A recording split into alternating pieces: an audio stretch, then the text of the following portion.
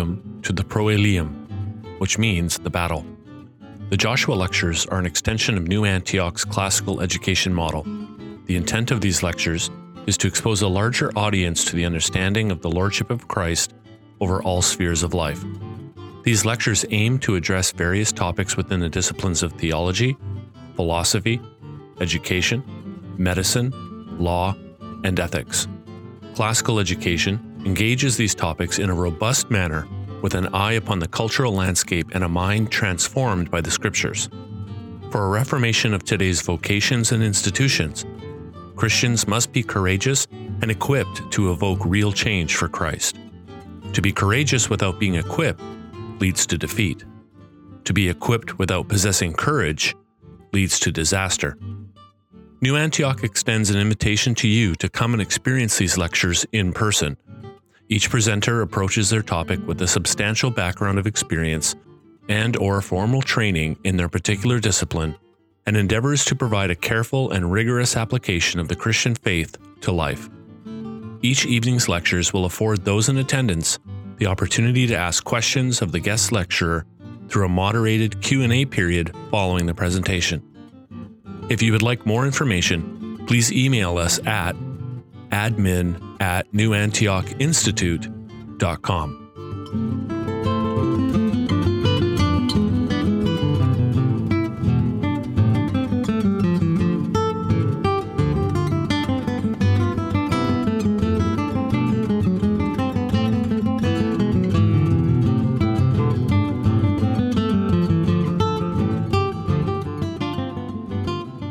But that rather we would see the Trinity as a doctrine, namely the doctrine of God, to delight in and to explore and to wonder at. And I mentioned the very first week that this accords quite well with the idea of classical education, which is about cultivating wonder and about understanding not just things in our mind, but beholding even when we don't have at first the language to describe what it is that we are seeing. And certainly that is the case with the doctrine of the Trinity. The second emphasis that we want to consider is the idea of experience. That these things that we are considering and contemplating should have a direct effect on our experience of God. And in particular, an enriching idea of our experience with God. And I trust that your life of, for instance, of prayer, perhaps especially, will be enriched as we understand not only that our God is one, but that he is also three and interrelated, and his threeness, as well as, of course, his unity, is worked out in creation and redemption. And eventually, even though we are building a groundwork, a foundation here in these first few lectures, we eventually will get to the vestiges of the doctrine of the Trinity in all of creation and redemption, such that we can begin to see how the doctrine of the Trinity affects everything. Everything. And I think this is where the doctrine of the Trinity really becomes particularly deep, wide, and really fills us with wonder. So I'm excited to get there eventually. But we're going to be building some of the groundwork even for that, where we're going today. And in this first lecture of this evening, we are contemplating a second look at what the New Testament reveals about the Trinity. So last week, we considered the Old Testament and its proofs for the Trinity, the New Testament and its demonstration of the Trinity.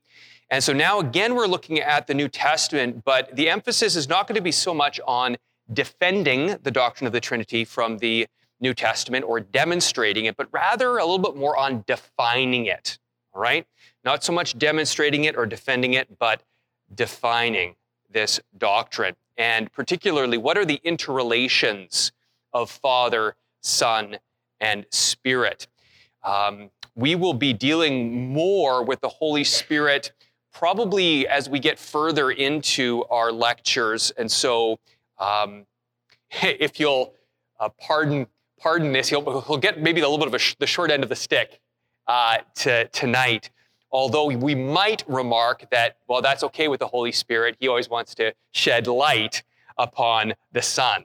And that is certainly true. But we do want to, of course, to give proper glory to the Holy Spirit, not only in that he is fully God, but also in that he has his own particular glory, as we will, I hope, at least by the end of our lectures, see.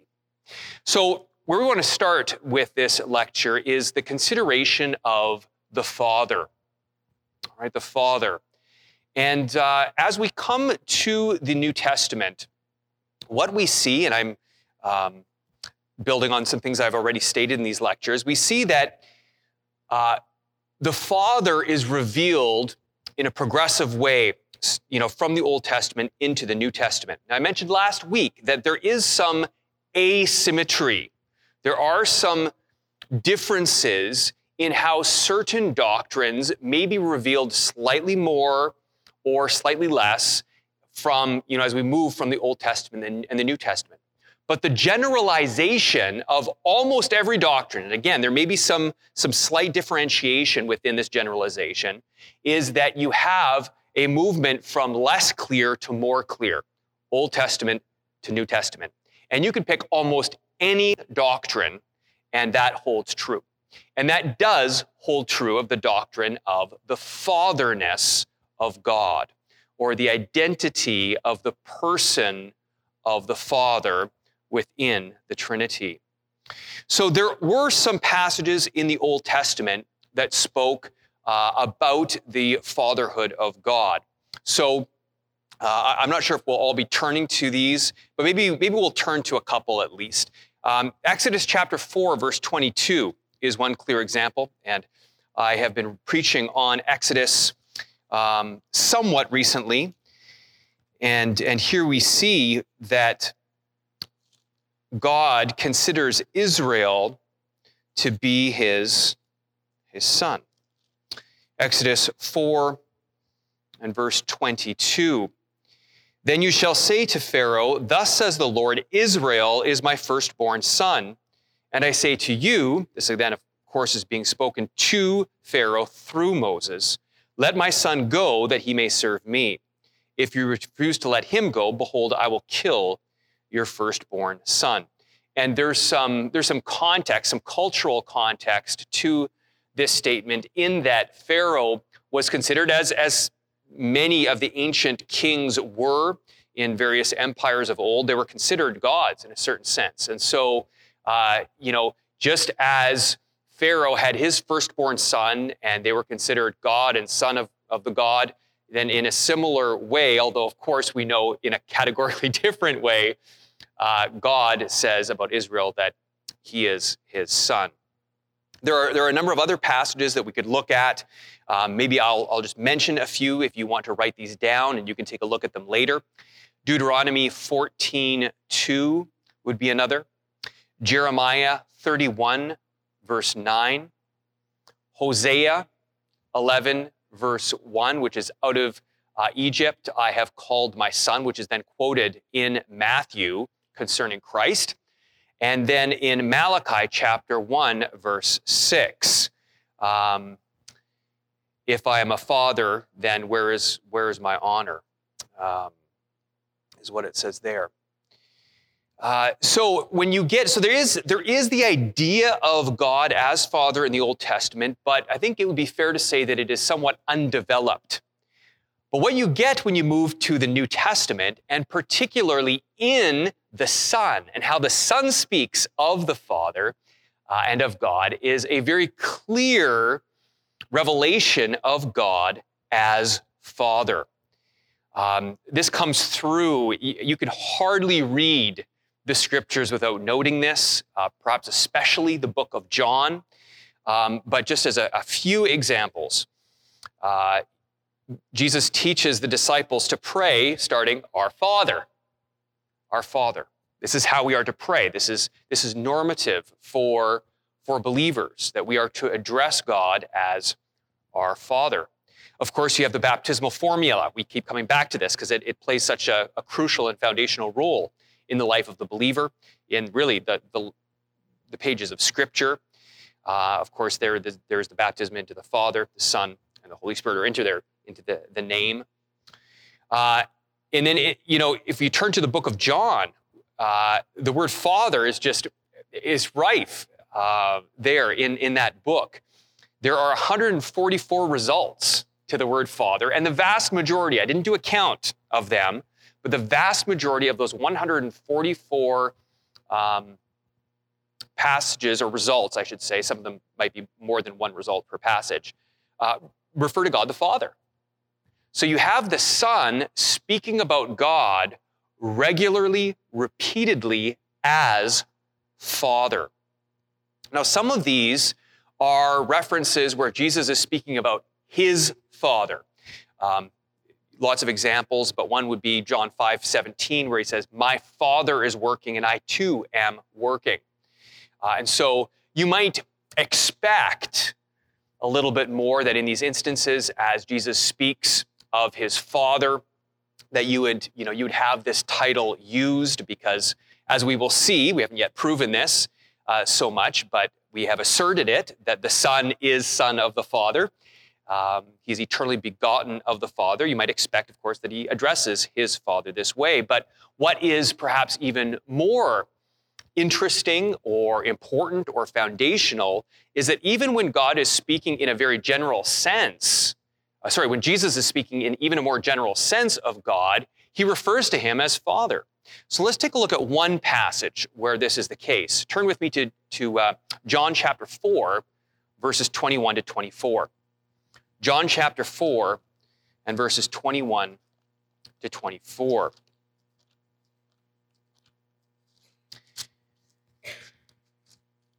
Here Jesus is speaking with the Samaritan woman, and he says in verse 21, "Woman, believe me, the hour is coming when neither on this mountain nor in Jerusalem will you worship the Father." He doesn't say God. "You worship what you do not know. We worship what we know, for salvation is from the Jews." Of course, Christ is the preeminent Jew. Salvation is from Christ. But of course, he is the fullness of all that Israel is in the Old Testament. "But the hour is coming and is now here when the true worshipers will worship the Father in spirit and truth. For the Father is seeking such people to worship him." And then to the generic, "God is spirit, and those who worship him must worship in spirit and truth." So here you have the Lord Jesus speaking to a Samaritan woman. She rejects all in their faith. They reject all except for the Pentateuch, the first 5 books of the Bible. She doesn't have the full revelation that God gave. She doesn't accept it. She is herself not part of the covenant people, and although she will be saved shortly through faith in the Lord Jesus, she is not currently. And yet, in spite of all these things, Jesus refers, in speaking to her, of God as Father. Right? So here you have a very strong proof that we should be thinking of God as Father, and that Jesus reveals God as Father in a very wide sense. Now, of course, there's an aspect of this that connects back to creation. Right? There's an aspect in which God is the Father of all spirits, as it says in another place in the New Testament. We read that in one of the genealogies, I have to think through which one it is, whether it's in Matthew or Luke, but in one of the genealogies, it traces things back to, I guess it'd be Luke, traces things back to Adam, and it says that he is the Son of God. And so you do have the idea, even from a creational aspect, that God is Father. But even this, even though you can trace these things back to creation, the language really was not there in a strong way in the Old Testament, as it is revealed so clearly in and by the Son. Now, why is this important? Why is it important that the Father is normatively God. Now, maybe you can just stop and think about that language I just used, that the Father is normatively God. Let me take you to a couple of different passages, and then I'm going to explain, if it's not already clear, what I mean by that. All right? Let's turn to 1 Corinthians chapter 8, verse 6. 1 Corinthians 8 and verse 6. So I will, maybe I'll read from verse 4 to get a little bit of the context here. Therefore, as to the eating of food offered to idols, we know that an idol has no real existence, and that there is no God but one. For although there may be so-called gods in heaven or on earth, as indeed there are many gods and many lords, yet for us there is one God, the Father, from whom are all things, and for whom we exist, and one Lord, Jesus Christ, through whom are all things and through whom we exist. All right? This idea of the Father being the one God is one you find in several places in the New Testament. Now, there is a sense, of course, in which Jesus too is the one God.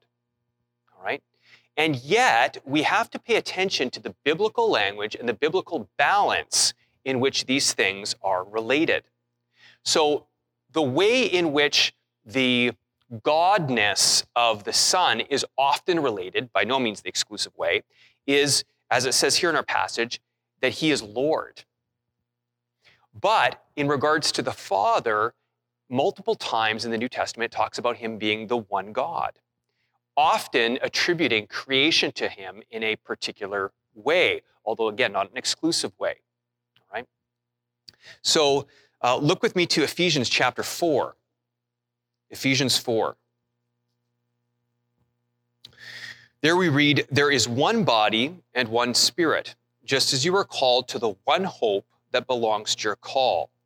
One Lord, one faith, one baptism. Now understand that in verse 5, when it speaks about one Lord, it is speaking not about God in the generic, it's speaking about the Son in particular, his exalted state as not only the Son, but the crucified, risen, and ascended Lord. And then in verse 6, one God and Father of all, who is over all and through all and in all. So this idea of one God and Father are linked in a particular way in the New Testament. And that is what I mean when I talk about the normativity of the Father being God. This language is captured in the Nicene Creed, which starts this way.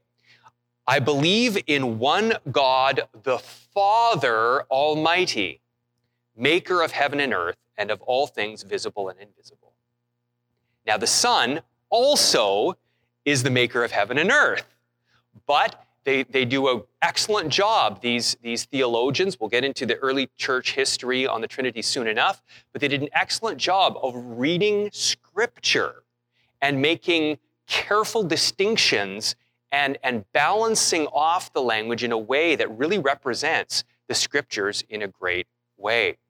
So, the Father is God in a normative way in the sense that because all things come from him, even the Son and the Holy Spirit, although they are equal and fully God, yet it is right in a particular way to think of God in the generic as Father, even though when we speak of God in the generic, we're talking about his one essence or substance. We've given you some of that language. We'll get to it some more under dogmatics. And rather than the three persons to which Father would pertain, right? There's a connection there in the first person between the generic, the substance, the essence, and the personal. Now, let me tell you three reasons why this is important and good, all right?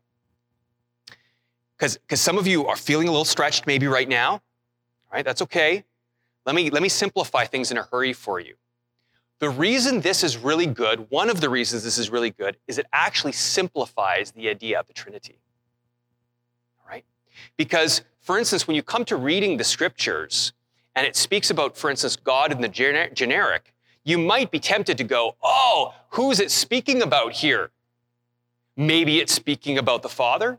Maybe it's speaking about the Son. Maybe it's speaking about the Holy Spirit. Maybe it's speaking about God in the generic, like all three in the one substance. Maybe it's speaking about the essence of God in that sense.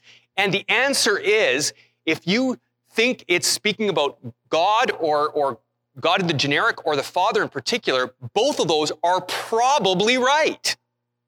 Now, there are some exceptions in which, for instance, the Son is called God, but it is the regular practice of the apostles to use God in the generic and the Father interchangeably. This is because of, I'm using this language, the normativeness of the Father as God. So this helps simplify the doctrine of the Trinity for us, in that if you're teaching a young one about how to pray to God, you simply pray to the Father. It's actually quite simple. And if you're thinking of God, you can think of him as a Father. And if you're thinking of the Father in particular, you can think of him as God in the generic, because all things are from him, even the Son and the Holy Spirit. All right? So the normativity of God the Father actually simplifies the idea of the Trinity for us. The second reason that the normativeness of the Father as God is so crucial is because it imparts to us an understanding that God is love and loves us. When we know that God is Father, we're hit immediately. Even some of us that haven't had a good upbringing, we still have that sense of what a father ought to be.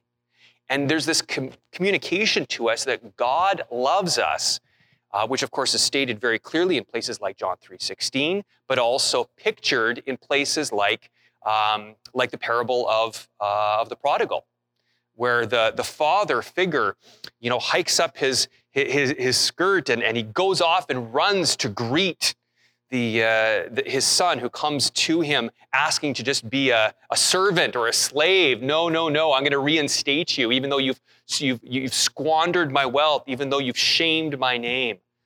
You get the idea of love with the Father. And so God, at a fundamental level, is a loving Father. That's a beautiful and experiential truth. The last reason this is important, then we'll get to the Son here, is that it keeps us from doing something potentially quite dangerous in our understanding of the Trinity. You see, let me paint a picture for you. I have already stated that we have three persons in one God, all right? The oneness of God is his substance or essence, all right? If you may, you could say the what of God, right? Now, that would not be wrong to say that, but notice what happens once you say the what of God. It becomes impersonal. Yes, God is power. Yes, God is, love is a nice relational quality, but you might think of God in the sense of being, okay, he's eternal, he's immutable, he's simple, all these different things, and you might picture that this essence lies up and above and beyond Father, Son, and Spirit. But when you understand that God is Father, or that the Father is normatively God, then you understand that God is fundamentally personal. There's nothing impersonal, there's no force up and above and behind God. All right? And in fact, Cornelius Van Til, this is one of his hobby horses, and recently a good theologian by the name of Lane Tipton has written a book on Van Til that I would like to get my hands on at some point, because I've only dabbled in Van Til's doctrine of the Trinity. But one of Van Til's problems is that he would sometimes put it like this. Maybe I'll just tell you his formation. He would sometimes say that God is one person and three persons. Now, if that's all you're saying about God, that's actually really problematic, because you haven't distinguished the difference between how he's one and how he's three. But what he was reacting against is this idea that somehow you've got the three persons and then you've got this invisible sort of floating essence up there above and beyond. No. And the thing that sort of tethers it together is the fact that God is Father. Beautiful doctrine. Let's consider the Son, and in particular, the eternal generation of the Son. All right? This is technical language, eternal generation, and it means that the Son is born of the Father, or you could even say birth, but not in time. Eternal. All right? And in fact, some theologians, I think this is probably good. Some theologians have stated it'd be best to speak of this begetting, not as an act, which sort of connotes one thing happening at one point in history, because of course we're creatures bound by time, we tend to think in those terms, but as an activity. Although, on the other end of the spectrum, you would want to avoid saying that the Son is being begotten, because it seems then that he is in process, right? There's some eventuality to the Son that hasn't happened yet, all right? So trying to find quite the right language to this great mystery is sometimes a little bit hard, and that shouldn't surprise us. God is God. He's above our complete comprehension, even though we can understand him in true ways, although of course not complete ways, as we have considered already. One of the questions that comes with the doctrine of eternal generation, though, is whether it's biblical. Where would we find the doctrine of eternal generation? One of the places that the early church fathers saw it, and this will probably be one of the only places in these series of lectures where I'm going to disagree with something that the early church fathers took as almost as granted. In general, I think the early church fathers were amazing at their doctrine of the Trinity, how they worked it out, where they looked to in Scripture, their insight.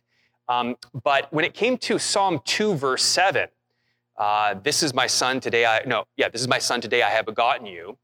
That verse in Psalm 2:7 they took as referring often to the eternal begottenness of the Father. Here's the problem. The problem is that in the New Testament, it's really hard to make it mean that. In the New Testament, almost all the times, if not all the times, that Psalm 2:7 is quoted, it's in reference to Christ's resurrection or ascension. All right? And there are multiple passages that you could cite: Acts 13:13, Romans 1:4, Colossians 1:18, Hebrews 1:5, Hebrews 5:5.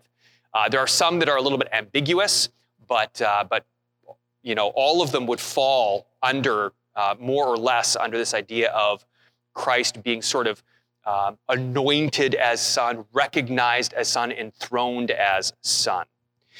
A place where we have perhaps better biblical basis for the eternal begottenness of the Son is in the word monogenes in the New Testament Greek. And you encounter this. You can turn with me to John chapter 1, verse 14. John 1:14. Now there are nine uses of this Greek word in the New Testament, several of which, I think 5, if I'm not mistaken, are in the writings of John. And of course, one of the challenges is whether John uses this word in a different way at all from the other apostolic authors. I think he does, actually, at least to some degree. But in John 1:14, it says, "And the Word became flesh and dwelt among us. We have seen his glory, glory as of the," and the ESV has, "as of the only Son from the Father, full of grace and truth." So another example is down in verse 18. "No one has ever seen God, and then again in the ESV, "the only God who is at the Father's side, he has made him known." However, modern translations have tended to translate this Greek word monogenes, as only in the sense of unique. God is the unique Son of God. And that's what you have here in the ESV and many other modern translations. I think the NIV is the same. However, in the older translations and the early church fathers, and in fact the Nicene Creed, it's pretty clear. Take this to mean the only begotten Son of God. So not referring to the fact that he is of one class, but he is of one generation, one birth. All right? And that's around this idea, then you've got the idea of eternal begottenness. I think the older authors get it right. And we're not going to get into all the reasons why I think that is. My Greek is almost non-existent, but I can sometimes track with some of the Greek discussions that others have. But one of the things that's very helpful for me is to see that actually the early church fathers, almost to a person, understood the Greek this way, and that's a very strong argument in my estimation. So it's interesting. We'll get into a little bit later into a modern controversy that I've just barely alluded to in the past lectures called EFS, the Eternal Functional Subordination of the Son.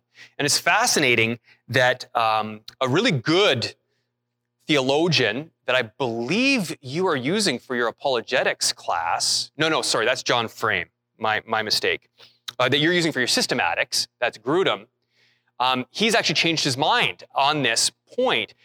He didn't consider that this word meant eternal begottenness, and the problem for him is actually that for a while, he was actually denying the eternal generation of the Son. And he has come to change his mind about that, and he has come to change his mind about, part of that is his changing understanding of what this Greek word means. So that's fascinating. But there are lots of modern scholars that would go the other way, including D.A. Carson, and many others that would say, no, it means unique. We're reading too much into it. But I don't think so.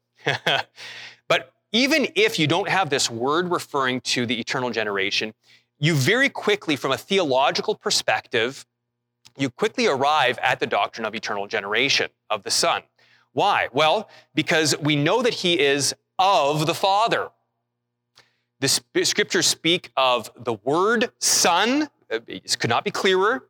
And so you've got some analogy between, human sons and human fathers that cannot be tracked completely onto the eternal Father and the eternal Son, but at least bear some analogy. You've also got the fact that multiple places that may not have those familiar terms still speak with the language of derivation. So, what do I mean by that? He is the image of the invisible God. Colossians chapter 1. The Son is of. Hebrews chapter 1. He is the radiance of God's glory. So the Son is derived from the Father. He's the exact imprint of his nature. All right? And once you have established the fact that the Son is derived from the Father in whatever fashion you first conceive of that, the only way for the Son not to be a creature is if he is eternally begotten rather than in time. If the Father begets the Son in time, if there was a time that the Son was not, he is not eternal, he is not God. He's a creature. So very quickly, even if you can't, it's very much like the word or idea of the Trinity. Even though the word, you could argue, may or may not be used in the New Testament, I would argue it is. In fact, I would argue that even there's some Old Testament passages that would allude to the eternal begottenness of the Son.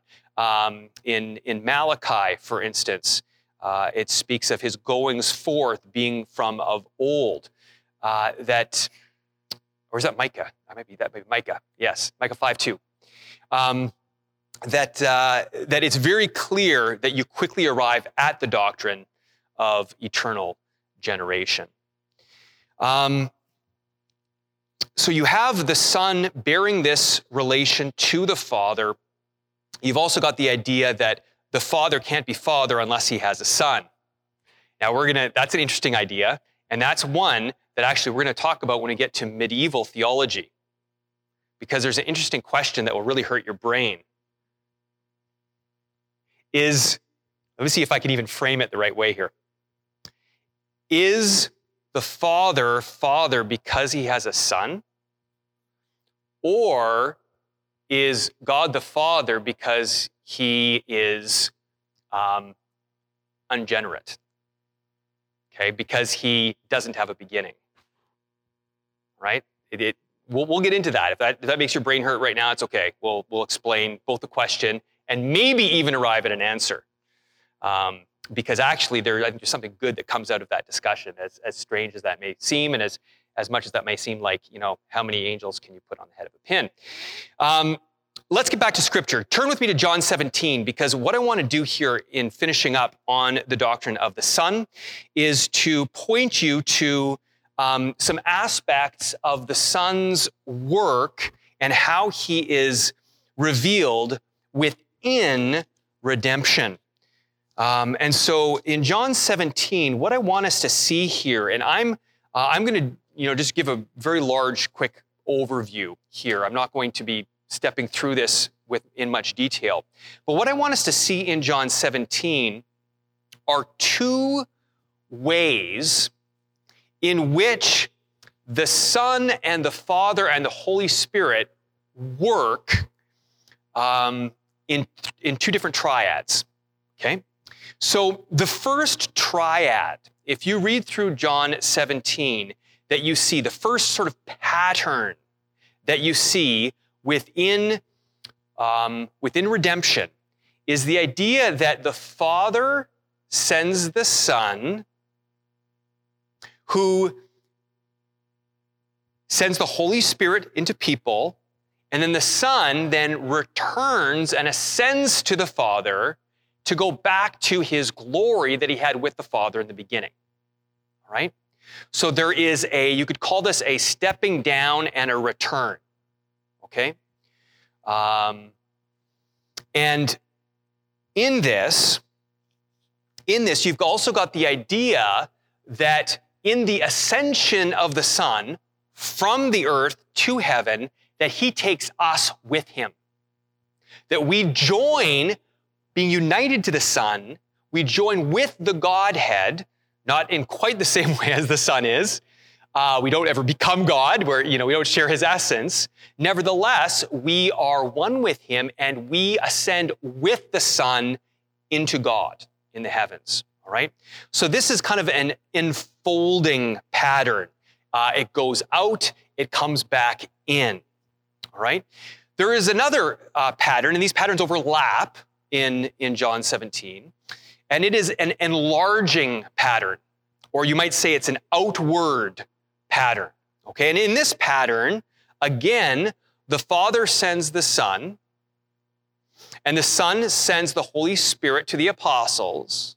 And then, in the latter part of John 17, you've got the apostles then who are going to preach the word to other people who don't yet know you. And then there's even, you could argue this point, but then it even uses the word world in relationship to others who will come to know them. So what you have is you've got the fact that, from Father to Son to Holy Spirit to apostles to the people that they will preach, and on and on and on it goes. All right? So you've got this outward progression or pattern. So this is important because what I'm going to suggest, I'm only going to suggest it this evening.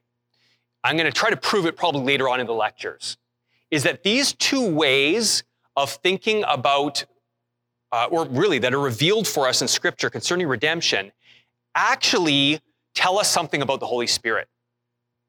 That the Holy Spirit actually has, I'm going to argue later on, that these actually are reflected in his two names, Holy and Spirit. That there's two different things that the Holy Spirit does, all right? One is to connect everything back into God, all right? From Father to Son to Holy Spirit, and then everything becomes one in the Holy Spirit, all right? The other is from Father to Son to Holy Spirit, and then outwards, out into all of creation, all of redemption, and just keeping on ongoing until the end of time. All right? So again, I'm going to try to prove this later on, but just a few words on the Holy Spirit before we take a break going into our next lecture. In regards to the Holy Spirit, I want to share a couple other patterns. In regards to the eternal processions, the Holy Spirit stands after the Father and the Son as third. All right? We know this. We know this. We know this even from the baptismal formula, into the name of the Father and the Son and the Holy Spirit. Now, the interesting thing is that there are places in Scripture where that pattern is not the same. Right? There are places where you've got a different pattern in Scripture. Nevertheless, there is no question that is the normative pattern, and that is the normative pattern because of course, it fits, that the Son is from the Father and the Holy Spirit is from the Father. Or you could say, I've argued a slightly better way is to say from the Father through the Son. Right? So the Holy Spirit is third. And to reverse that would actually be heretical. To say the Holy Spirit is first, that would be heretical. Let me just give you one practical application of this. If you are in a church that everything is always and constantly about the Holy Spirit and rarely about the Son or the Father, you've got problems. Why? Well, because the Holy Spirit is third, and that matters. It matters because in Scripture we see it fits. It's fitting that the Holy Spirit actually shines the spotlight on the Son. Right? And yes, the Holy Spirit does have his particular glory. We'll get to that. Nevertheless, don't reverse that. We ought to glorify the Son in a special way, and we ought to glorify the Father in a particular way. And yes, even the Holy Spirit does have his particular glory, but as we develop these lectures, I think we'll see this a little bit more clearly. Now, the interesting thing is that in regard to the incarnation, so I've said it's Father, Son, the Holy Spirit. You can't change that. That's the order of the eternal processions or eternal relations. Okay? The Son proceeds via generation, the Holy Spirit via spiration, breathed out.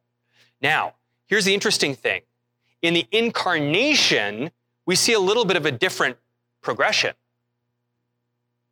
In the incarnation, we see that the Holy Spirit actually stands between the Father and the Son. Let me give you some examples. In the incarnation itself, in the conception of Jesus, it is the Holy Spirit that comes from the Father that comes upon Mary, and the Son is conceived. We see a very similar pattern in the baptism of Jesus. The Son is on earth. The Father sends the Holy Spirit to come upon the Son. It is in fact similar at the resurrection. The Father sends, even though the resurrection is attributed to all three members of the Trinity in different places, the normative way in which it speaks about this, for instance, in Romans 1, is that the Father raises the Son by the Spirit. All right? So there has been a sense throughout church history, starting with the early church fathers, developed amongst the medieval theologians, that there is a sense in which, even though the Holy Spirit is after the Son in one sense, there is another sense in which he is between the Father and the Son. We're going to talk a little bit more about that. But Gregory Nazianzen, which is one of the early church fathers that I have suggested you read, in his Oration 31, verse 8, he says, he speaks about this, and that the Holy Spirit is between the Father and the Son. And it is this idea of the Holy Spirit really being between everything and knitting all things together. And so we ought to understand the Holy Spirit's role then is to shine the spotlight on the first and second persons. We'll speak a little bit more about that, but then also to bind all things together. And indeed, this is why there is a particular emphasis in the Scriptures on the Spirit when it comes to even the gathering of the fellowship of believers to the unity that we share. Don't break the spirit of the fellowship that we have, because it's the Holy Spirit that is particularly, I wouldn't say particularly interested in that, but he is given as an emphasis of that spirit of fellowship. And just by way of one last application, when we pray to God, it is not surprising then that we are given the Holy Spirit, that we can connect with God. The Holy Spirit is that connecting aspect of God.